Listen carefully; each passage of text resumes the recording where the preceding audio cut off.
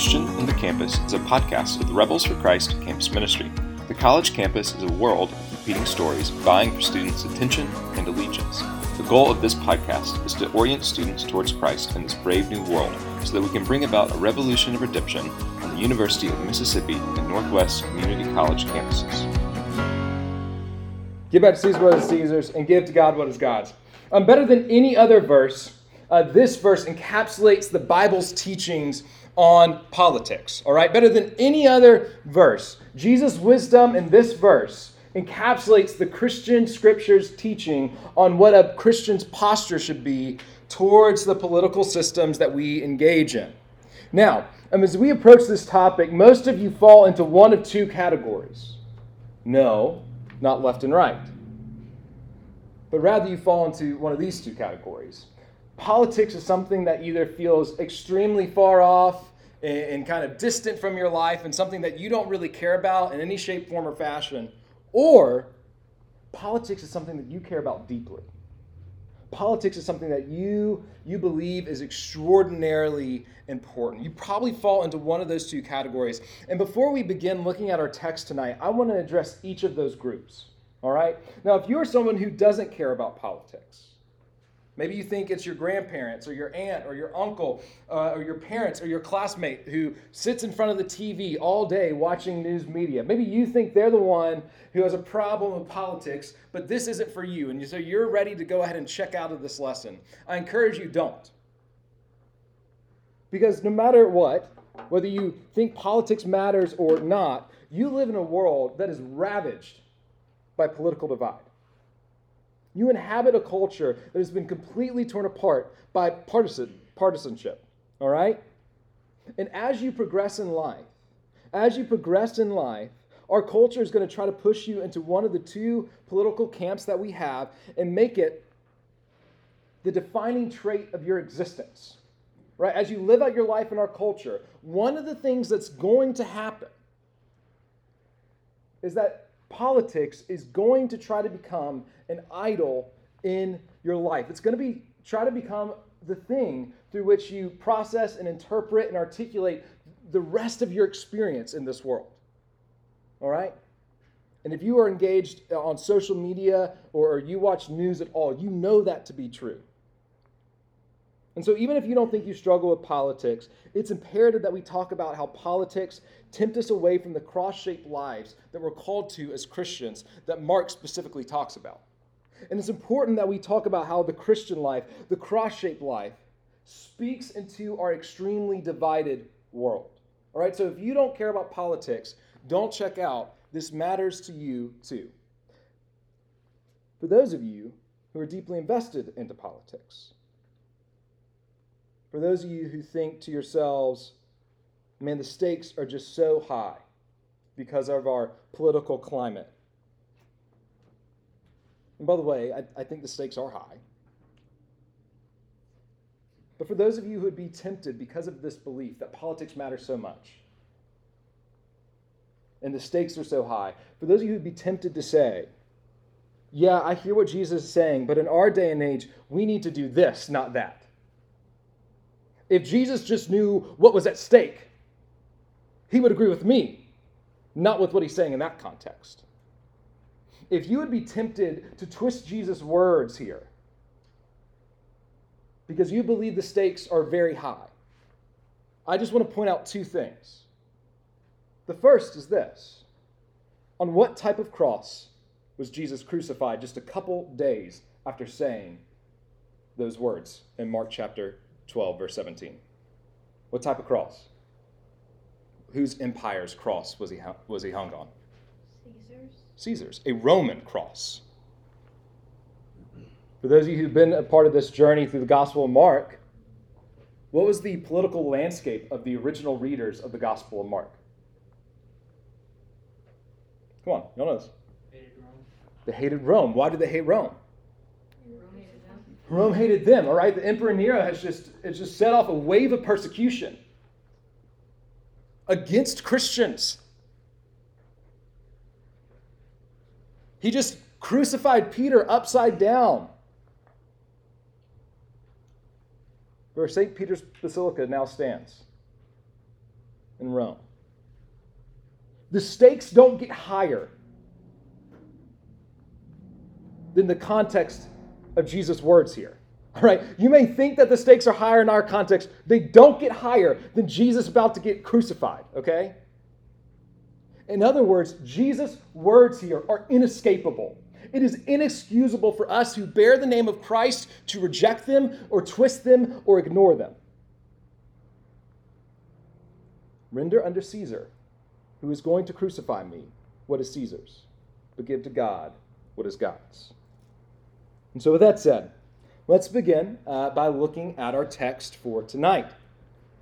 And then we're going to talk about how that exposes, I think, our cultural's political temptations. And then we'll close out by trying to begin to chart a course forward for a Christian posture towards politics, which, by the way, I think is going to be quite a feat. So, Mark chapter 12, verse 12. Later, they sent some of the Pharisees and Herodians to Jesus to catch him in his words. They came to him and they said, "Teacher, we know that you're a man of integrity. You aren't swayed by others because you pay no attention to who they are, but you teach the way of God in accordance with the truth. Is it right to pay the imperial tax to Caesar or not? Should we or shouldn't we?" Just to make it clear, should we or shouldn't we? Let me point out just a couple things about what's going on here. It's pretty self-explanatory, but what's crazy about this part of Scripture is the groups that are joining together to try to trap Jesus. All right, Pharisees and Herodians. If you were one of Mark's original readers and you heard that the Pharisees and Herodians got together to try to trap Jesus, your mind would just be blown. These are not groups that talk with each other, all right? This is like, Bernie Sanders supporters and Trump supporters like gathering together to like go and try to trap Jesus, all right? So let me talk a little bit about the Jewish political landscape, all right? So Jews are oppressed by Rome, and there were 5 different camps, all right? One is the Essenes, and they don't really matter to this conversation. What they did was they just totally withdrew, all right? John the Baptist was an Essene. He totally withdrew, all right? But other than the Essenes, there were 4 political camps, and we can split them into 2 categories, all right? Those who equated God with politics, and those who replaced God with politics. Those who equated God with politics and those who replaced God with politics. The Zealots and the Pharisees are the group of people that equated God and politics. These were the people who wanted the classic Jewish Messiah, the one who would come in and overthrow the Roman oppressors and restore Israel as a nation state as in the days of David and Solomon. They had conflated or equated or confused God's agenda and their own agenda. In other words, for so long and for so often, they had slapped God's name onto their political agenda that they forgot the difference between the 2 things. They became one. Now, on the other hand, was the group of people who would replace God with politics. They would stop looking to Yahweh as their source of salvation and their source of hope and their source of sustenance, and they would begin to look to Rome to provide for them instead of Yahweh. These groups are the Herodians and the Sadducees. In other words, instead of looking to Yahweh for their substance and salvation, right, they looked to Rome. The Herodians were supporters of the puppet government that Rome set up in Israel. That succeeded through the Herodian line. So if you know the nativity stories, right, and King Herod, it's those people, the people that supported him, all right? He was set up by Rome. And so the Herodians trusted in Rome because they were supporting Herod. Or the Sadducees. Now the Sadducees were the priestly caste who benefited from the Roman regime. These people were wealthy as all get out, right? They're like the 1%ers. And so they didn't want anything to change, right? The Roman oppression did not bother them too much, all right? They were doing just fine, and they were helping oppress people alongside of Rome. And so they wanted to keep the status quo, and they wanted to keep Rome in power. All right, so what we see here, coming and approaching Jesus, is 2 groups of people, the Herodians and the Pharisees, who are in 2 completely polar political camps. And they're coming together to try to trap Jesus, because he doesn't map onto either side's politics, does he? And because of that, what does he become? Public enemy number one, right? The second thing I want to point out is just that.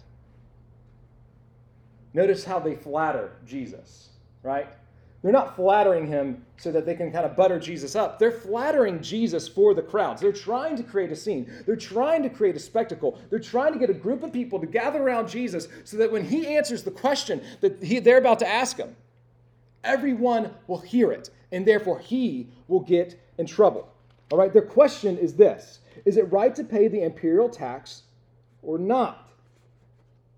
Now, that may seem like totally arbitrary to us. That may not matter to us. I mean, like we can't really get away with not paying the taxes. Like, what is it? The only two things that are certain in life are death and taxes. Certainly feels that way with April 15th coming up. You're so lucky. Most of you still have parents do your taxes. The imperial tax was imposed by Rome in AD 6, all right? So when Jesus is about 6, right? When Judea became a Roman province. And so by the time of Jesus, if you were to pay the tax or not was actually one of the most highly debated political topics of the day and age for the past 25 years. I mean, think about the most hotly debated political topic over the past 25 years. That's the question they're asking Jesus, okay? There had even been a Jewish revolt during this period in which a man named Judas the Galilean used the slogan, "Down with taxes to Caesar." That sounds like something from the Revolutionary War. It just makes me giggle. And he's used this slogan to rally support from the Jewish peasants. And here's the thing: that revolution was absolutely and totally and brutally crushed by Rome. All right, it lasted not very long. All right, so do you see the dilemma that they're trying to work Jesus into? He can either answer, yes, pay the tax to Caesar, and get in trouble with all of his supporters, the Jewish peasants who he's healed and who he's cast out demons from and who he's touched even when they were deemed to be untouchable. He could upset them, or he could say, no, don't pay the imperial tax. And what would happen next? The Herodians would go to the Romans, who would then crucify him. Just as in today, often questions that revolve around politics feel like a lose-lose situation, don't they? But Jesus transcends this false dichotomy. And he's going to do so in verse 17, but he has this fascinating setup. All right? So, they have him trapped. They've drawn attention to him. They've flattered him. They've gotten people to pay attention. And he has to answer this question that is totally unanswerable. And Jesus responds like this: but Jesus knew their hypocrisy. Why are you trying to trap me? He asked. Bring me a denarius. Now, some commentators are like, he wants them to recognize that they have Roman coins in their pocket. I think that's fascinating. He wants them to recognize, by the way, you can ask me this question, but all of you have a Roman coin in your pocket, don't you? All of you have recognized that Rome has power, haven't you? Bring me denarius and let me look at it. They brought him the coin, and he asked them, whose image is this? And whose inscription? Caesar's, they replied. Now, what's going on here? All right? What's going on here? This is a denarius, okay? When Jesus was crucified, the Caesar of the day was named Tiberius Caesar. And he took over for someone who you're much more likely to know, Augustus Caesar, who took over for who? Julius Caesar. Good job, y'all paid attention in history. All right, so Julius Caesar consolidates the Roman Empire, right? And he begins it. And then he passes it down to his adopted son Augustus, who then passes it down to his adopted son Tiberius. Here's the question. Rome is a very expansive empire, right? It's spread all the way from Spain to Africa. So here's the question. How in the world did the rest of the empire know when a new Caesar was coming about? Coins. Whenever Julius Caesar, right, think about this, right? They don't have TV. They don't have news apps. They don't have the internet. They don't even have postage as we would conceive of it, right? So each new reign would begin with a campaign of statues built and coinage imprinted that would all witness to the reality that there was a new Caesar. and that Caesar was a divine Lord in order to justify themselves as the rightful ruler over the people. All right, that's what a denarius is supposed to do. It images to the rest of the Roman Empire that Caesar is Lord. What is written on this exact denarius, the exact kind of denarius that they would have handed Jesus, is Tiberius Caesar, august son of the divine Augustus. Caesar is Lord, Caesar is God. And after looking at the denarius and having this little conversation with them, Jesus responds with these famous words. Give back to Caesar what is Caesar's. Render unto Caesar what is Caesar's. And give to God what is God's. And they were amazed at his teaching. This coin has Caesar's face on it. Okay, fine. It's him. It's his. But what bears the image of God? What bears the image of God? Answer the question. What bears the image of God? We do. Fine. Pay your taxes. Be a good citizen. Render unto Caesar what is Caesar. For us, get informed. Vote. Care about politics of our day. But only render your allegiance. Only wholly give yourself over to. Only put your faith and hope and trust in Yahweh. Don't expect your sustenance. Don't expect your salvation from Rome. Don't expect it from Washington, D.C. Expect it from God. In other words, Washington, D.C., no matter what party is in control, deserves your allegiance. Only the kingdom of God. Philippians 3, we are citizens of what? We are citizens of, anybody? Heaven. Tim Keller, probably more than anybody, has thought through the cultural idols of our day in American culture. And he frames the problem this way.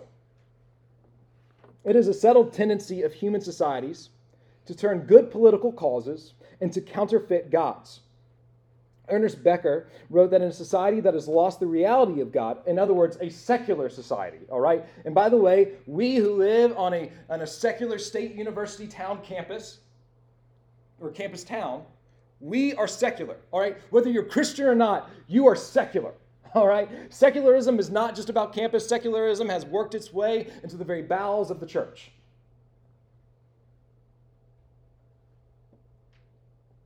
And that's not a great thing, by the way. But in a secular society, many people will look to romantic love to give them fulfillment they once found in the religious experience. The philosopher Nietzsche said, however, believed that it would be money that would replace God.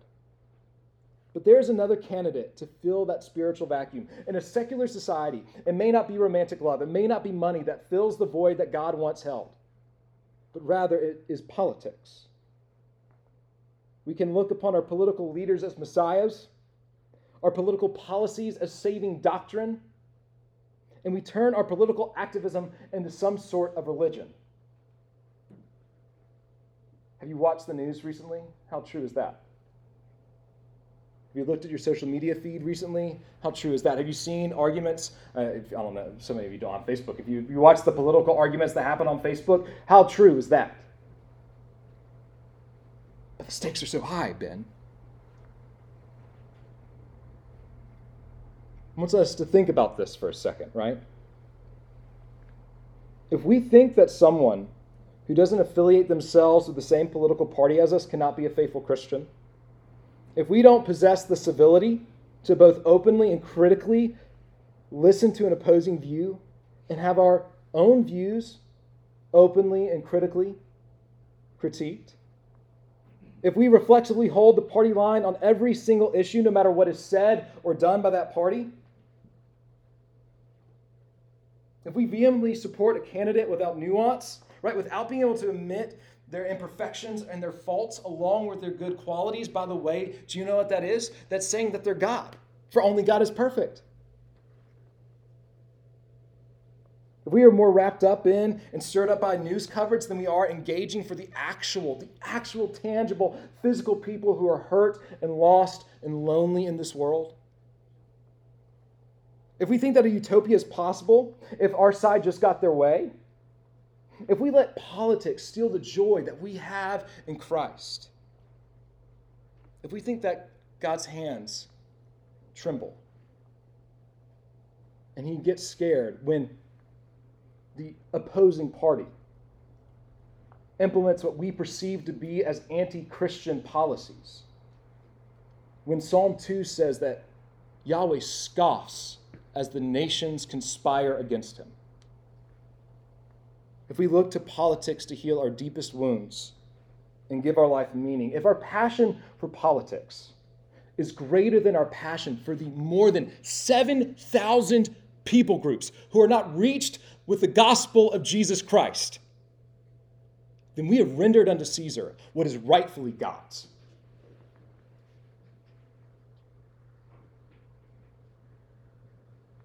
We have neglected Jesus' teaching in Mark chapter 12, verse 17. And so the question that I have is, what does all this expose about our culture's political temptations? This is oversimplified.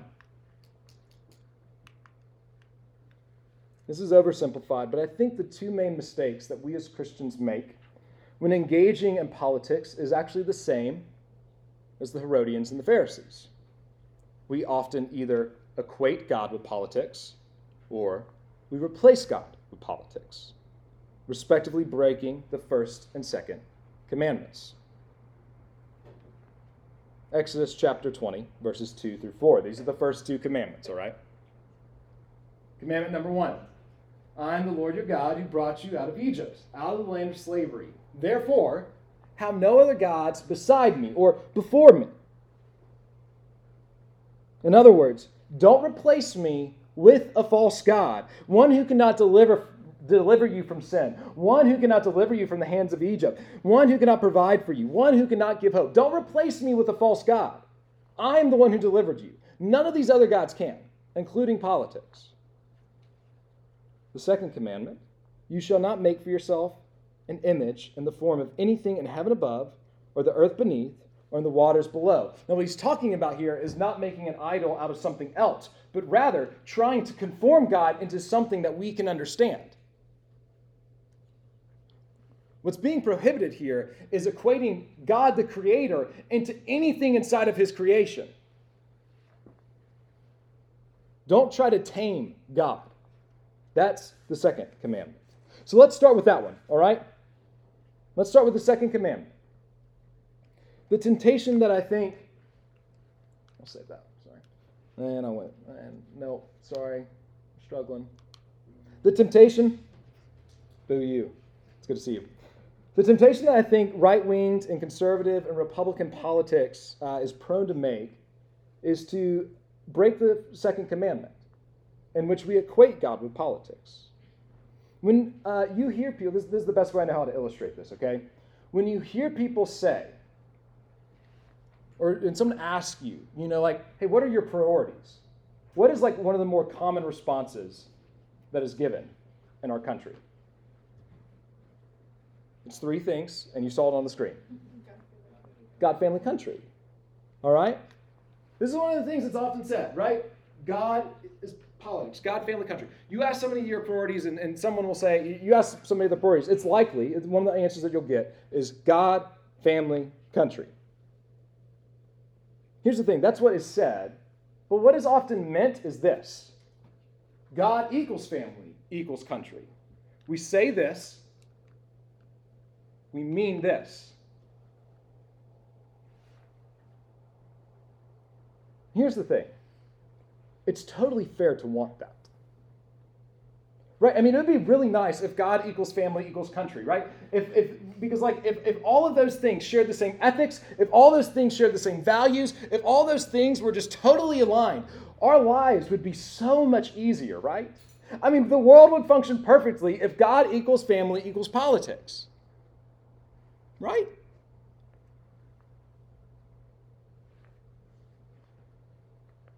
But here's the thing. Christians are called to live as what? 1 Peter chapter 1, verse 1, exiles. We are called to be citizens of where? Heaven. Not any political system. God never equals family equals politics. I think there's two dangers when we fall into this trap. The first is a lack of distinction between God, the Creator, and His creation. One way I know how to put this is there's no such thing, hear this, there's no such thing as plural priorities in the life of God. I mean, to rank God among others, even if He's number one, is to degrade who God is. It is to degrade Him and reject His position as the Creator of all things. God is not one priority, even number one, amongst many others. But rather, He is the reality. He is the framework out of which all of our other priorities are derived, are conceived of. We can't just rank God number one. That doesn't make Him different enough. That doesn't recognize that He is so holy and so other and so completely good that we cannot begin to comprehend Him. God is not the number one priority in our list of priorities. He is the reality out of which the rest of our life is conceived of and our priorities are derived. Implicit inside of our Christian witness that Jesus is Lord is a drastic distinction between our God and our politics.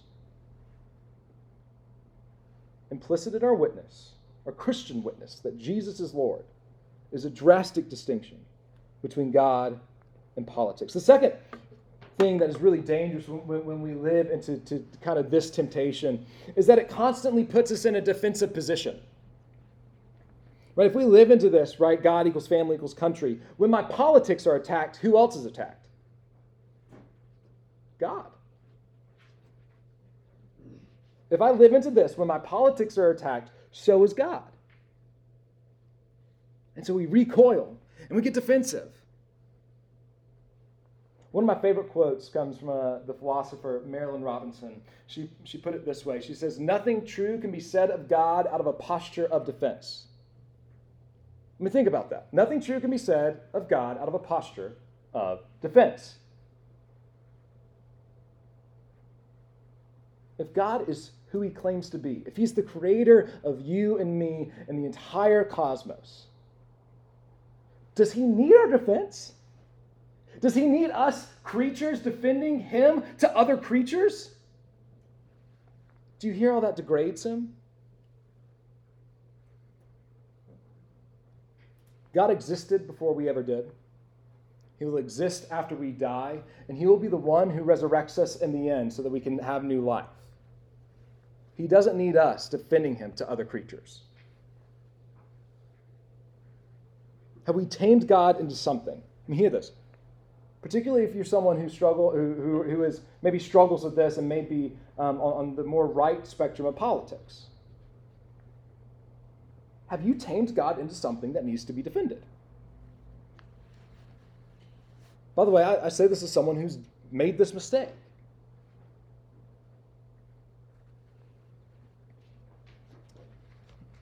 Now that we've talked about the right, we can talk about the left.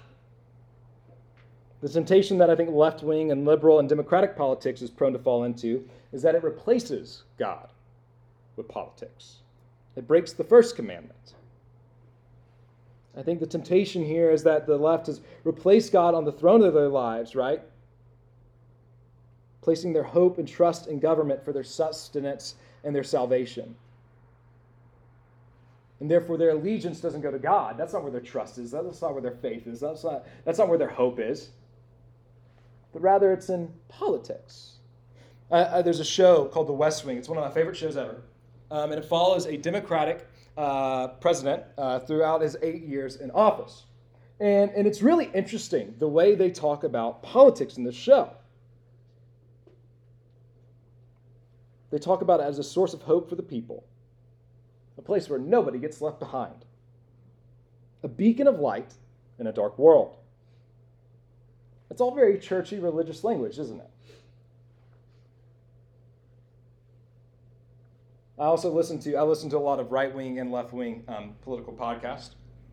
And this is very true. Like when you listen to kind of more left-wing podcasts, it's fascinating how they talk about politics as this place of hope, as this place of salvation. They wouldn't use the word salvation, but like they use everything but the word salvation. You see, one of the problems with secularization is that we have placed our hope in human progress. We think somehow that we're going to solve strife between nations without divine interaction. Our humanism tells us, with just the right amount of political diplomacy, we can solve the Russia-Ukraine debacle that's happening, the crisis that's happening. That's not true. It's not plausible. It's not possible. It's not going to happen.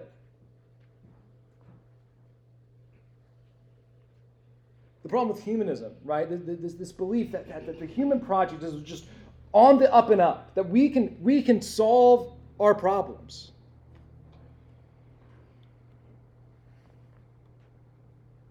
Is that we think that we can solve human poverty without divine interaction. With just enough political diplomacy and just the right policies and just the right foreign policy, we can figure this out without divine interaction.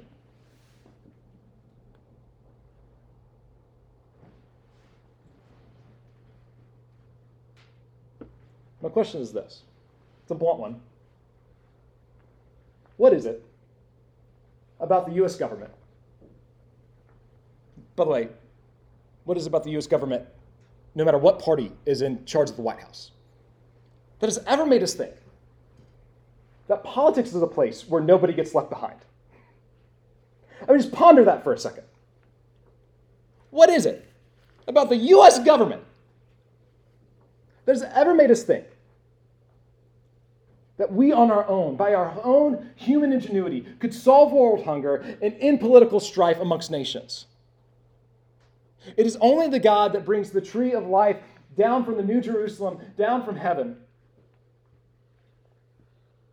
that can bring healing to the nations. Not our own human ingenuity. Politics is man-made. It is creature, neither good nor bad. But it is certainly not God who is creator. It cannot be our source of hope and salvation.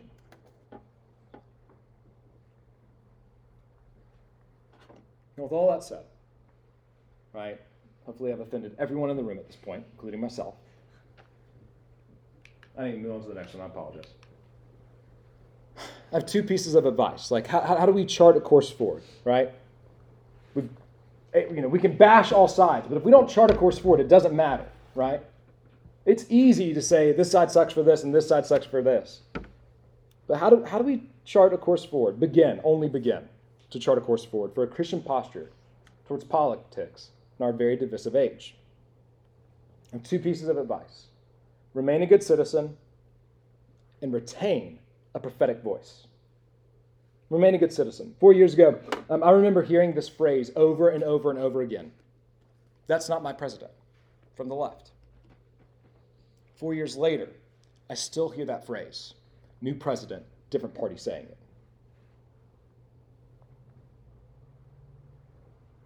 Increasingly, our politics have fallen into a cult of personality, rallying around a cult of personality or attacking a cult of personality. And in so doing, it has squeezed any debate on policy that actually affects real people's lives in tangible ways out of the discussion. And so in light of that, rendering unto Caesar what is Caesar, being a good citizen, living into what we're called to in Romans 13, verses 1 and 2, let everyone be subject to the governing authorities. In light of all that, let's be a good citizen. Here are my two suggestions. One is positive, one is negative. The positive one. I want you to pray for the leadership of the party that you oppose. And I want you to do so in a way that is not backhanded. Don't pray, oh God, just straighten them out. No, pray God's blessing on them. Pray for the Holy Spirit to fill them with wisdom and discernment that is needed for our age. Secondly, positively or negatively, stop the ad hominem fallacy. All right, that was for me, and probably Ben Waycaster, or maybe Avery got that one there. Anyone know what the ad hominem fallacy? Zoe, tell us. It's attack of the man. Rather than the position. Yeah. Right? Stop attacking people. Debate positions. Be a good citizen. It does not push the conversation forward in healthy ways when all we do is trash who's in the White House. It does nothing, and we as Christians should see ourselves as above that. Render unto Caesar what is Caesar's.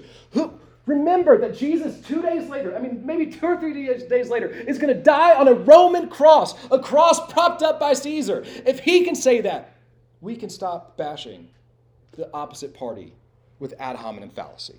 Can we not? Can I get an amen?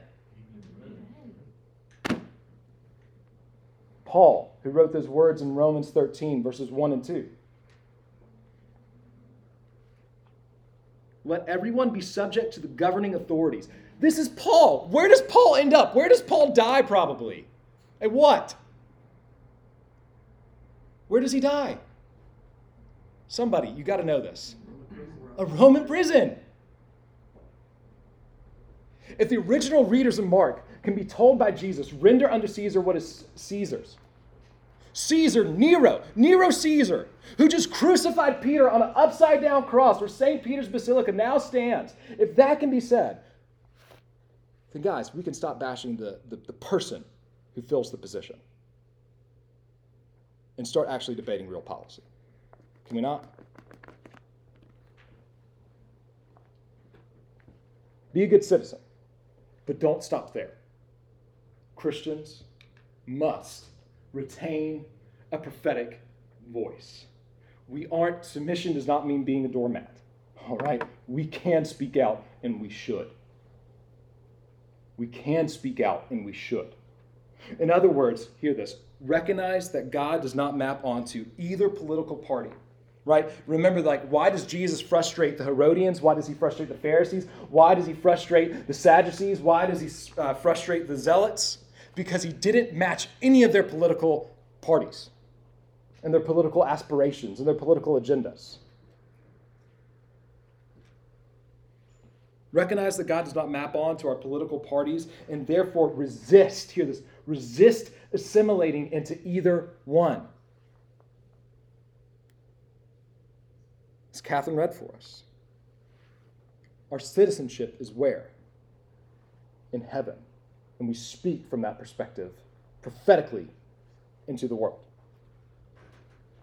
There's this great story at the beginning of the book of Joshua. I've told this story recently, but let me tell it again. Joshua is just taken over from Moses. He's quite nervous. They're about to go into the promised land, and they're about to have to fight all the Canaanites. All right, and what is Joshua in light of that? Scared, very scared. And he has this vision of the commander of the Lord's armies.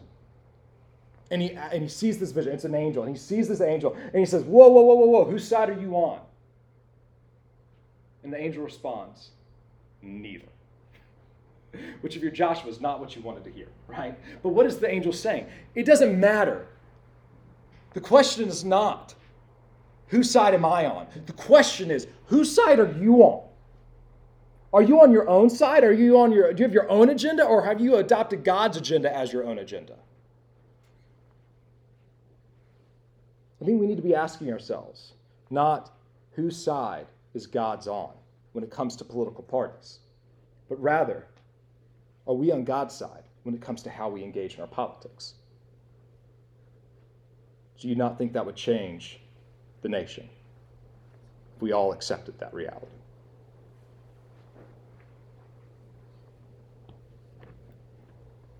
Yet again, I have two pieces of advice, one positive, one negative.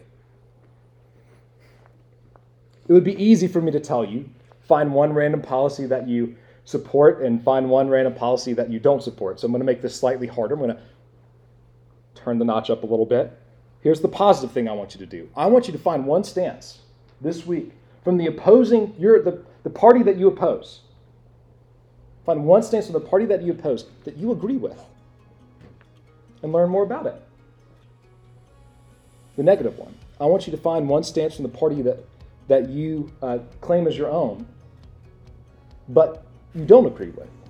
And I want you to learn more about it. And here's the thing. If you can't do this, then it's time to ask yourself if God is shaping your political views or if your political affiliation is shaping your view of God. If you can't do this, it is time that you start asking yourself, is God shaping my political views? Or is my political affiliation shaping my view of God? We must retain a prophetic voice, even inside our own political party. Right? Let's not equate God with politics, right? The kingdom of heaven does not map on to any political party.